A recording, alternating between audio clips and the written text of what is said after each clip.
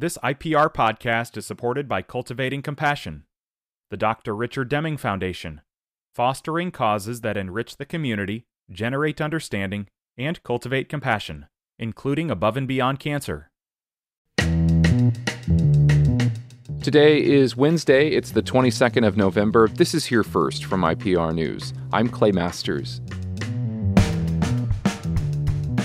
The wife of a Woodbury County supervisor has been found guilty of voter fraud. IPR's Sheila Brummer reports from federal court in Sioux City. A jury spent about 5 hours deliberating before convicting Kim Fong Taylor on all 52 counts. She faces up to 5 years in prison on each count. Prosecutors say she wanted her husband to win his elections in 2020 by all means necessary. They say she took advantage of other Vietnamese immigrants by illegally filling out forms and ballots. Jeremy Taylor was called an unindicted co-conspirator in the case. He lost a GOP primary for the U.S. House and won his supervisor's seat. Taylor's attorney says he respects the decision, and now is the time for empathy for a family that is suffering. A sentencing date has not been set. An influential Iowa evangelical leader is endorsing Ron DeSantis for president before the leadoff Republican caucuses here on January 15th. Bob Vander Plaats announced his endorsement yesterday on Fox News. His support gives a boost to DeSantis as he goes all in on Iowa in an effort to trip up Republican frontrunner Donald Trump. Vander Plaats has endorsed the eventual caucus winner in every election since 2008, though it's unclear if his support will be enough to help DeSantis catch up with Trump. Vander Plaats is the second major backer of the Florida governor that he's picked up in Iowa this month, joining Governor Kim Reynolds. Nonprofit leader Melissa Vine of West Des Moines has started a campaign to represent Iowa's 3rd District in Congress.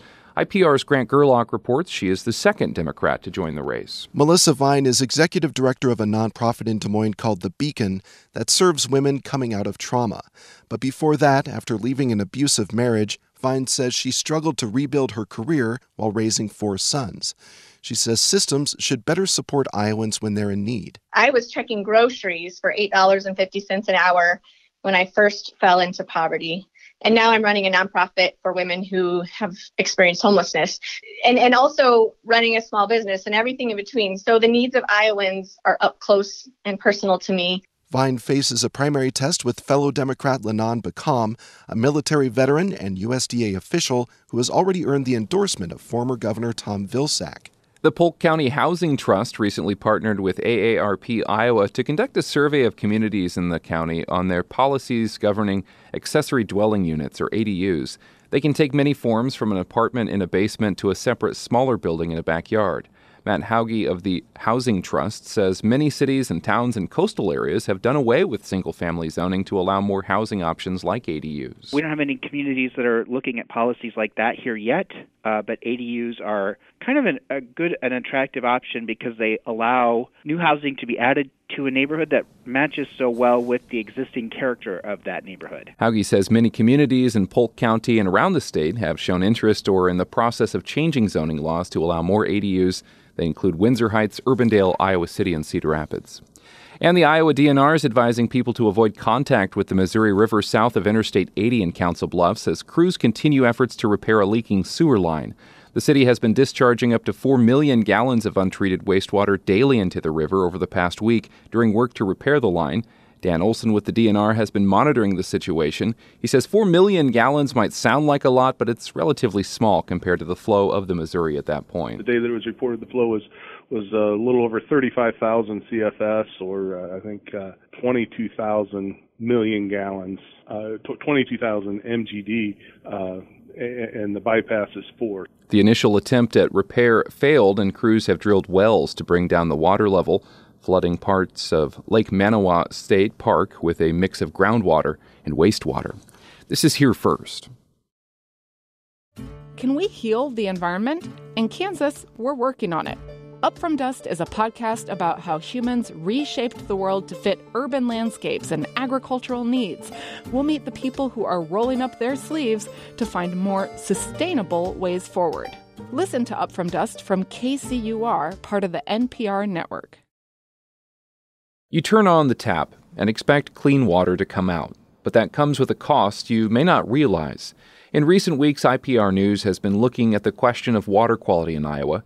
Today, IPR's Zachary Oren-Smith wraps up our series with a story about a confluence of federal, state, and local dollars that keep water flowing to a tap near you. There are about 27,000 people living in Marshalltown, and over at the waterworks, they take their water very seriously. There's a big expectation to make sure that they keep treating water. That's Shelley Lovell. She's the general manager of Marshalltown Waterworks. The plant was built in the 1970s around two clarifying basins that look like massive concrete funnels. And you can see then it comes up, it goes over that trough to go to the filters. And look how clear and clean that water is already. Each is capable of producing 6 million gallons of clean water. And on an average day, 6 million works. The rub, Lovell says during the hottest, driest parts of the year, Marshalltown demands more water than one basin is capable of producing. So if anything breaks, we're immediately down 6 million gallons per day. If one side of the aging water system needs repair, or if a lightning strike causes havoc on the other, residents and businesses could be forced to cut back. And so for years now, Marshalltown Water has been ramping up plans to build a third water line, a system that uses reverse osmosis to filter out pollution and impurities. It's an expensive option, and unlike some Iowa communities, Marshalltown is not dealing with serious nitrate or forever chemicals known as PFAS pollution. But Lovell says it's important to be prepared. Marshalltown hasn't found those chemicals in their water, but we don't know what the future holds, and Membranes positions us really well to be able to deal with whatever might come. Adding another production line isn't the kind of project a town of 27,000 can swing on its own. It needs help. Marshalltown Waterworks is getting a $36 million loan from the State Revolving Fund. The fund has put more than $1 billion of state and federal funding towards Iowa communities, helping to finance big projects like Marshalltown's. Lovell says without the State Revolving Fund, the upgrade wouldn't be possible. And for a spot in Iowa like Marshalltown, options are important. Unsurprisingly, its biggest water users are its biggest employers: Alliant Energy, meat processor JBS, and a regional water utility. We don't want to build the Taj Mahal if that's not what's needed for an individual community. That's Kate Sand. She helps administer the USDA Rural Development's water loan program. Different than the State Revolving Fund, its money focuses on water projects for towns with less than 10,000 people. Over the last 5 years, it has put $387 million into Iowa water projects.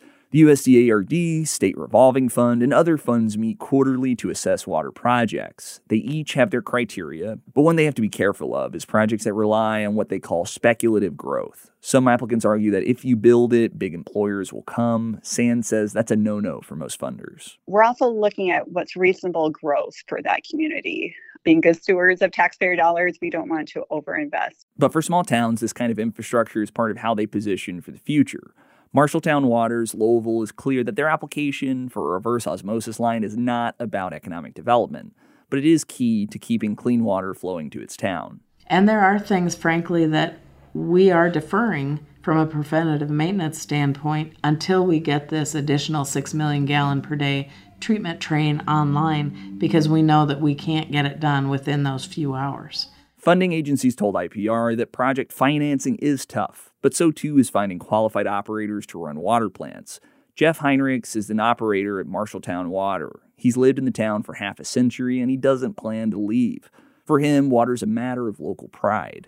Nobody has water that tastes like Marshalltown, and I'm very, very, very proud to be a part of the purest, best tasting water in the world.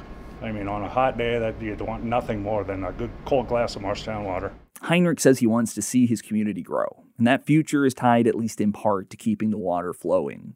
I'm Zachary Oren-Smith, IPR News. This story is part of an IPR News series, The Question of Quality. You can go back and hear or read the stories you missed at our website, ipr.org. This is Here First from IPR News. I'm Clay Masters. You can find this podcast wherever you subscribe to them.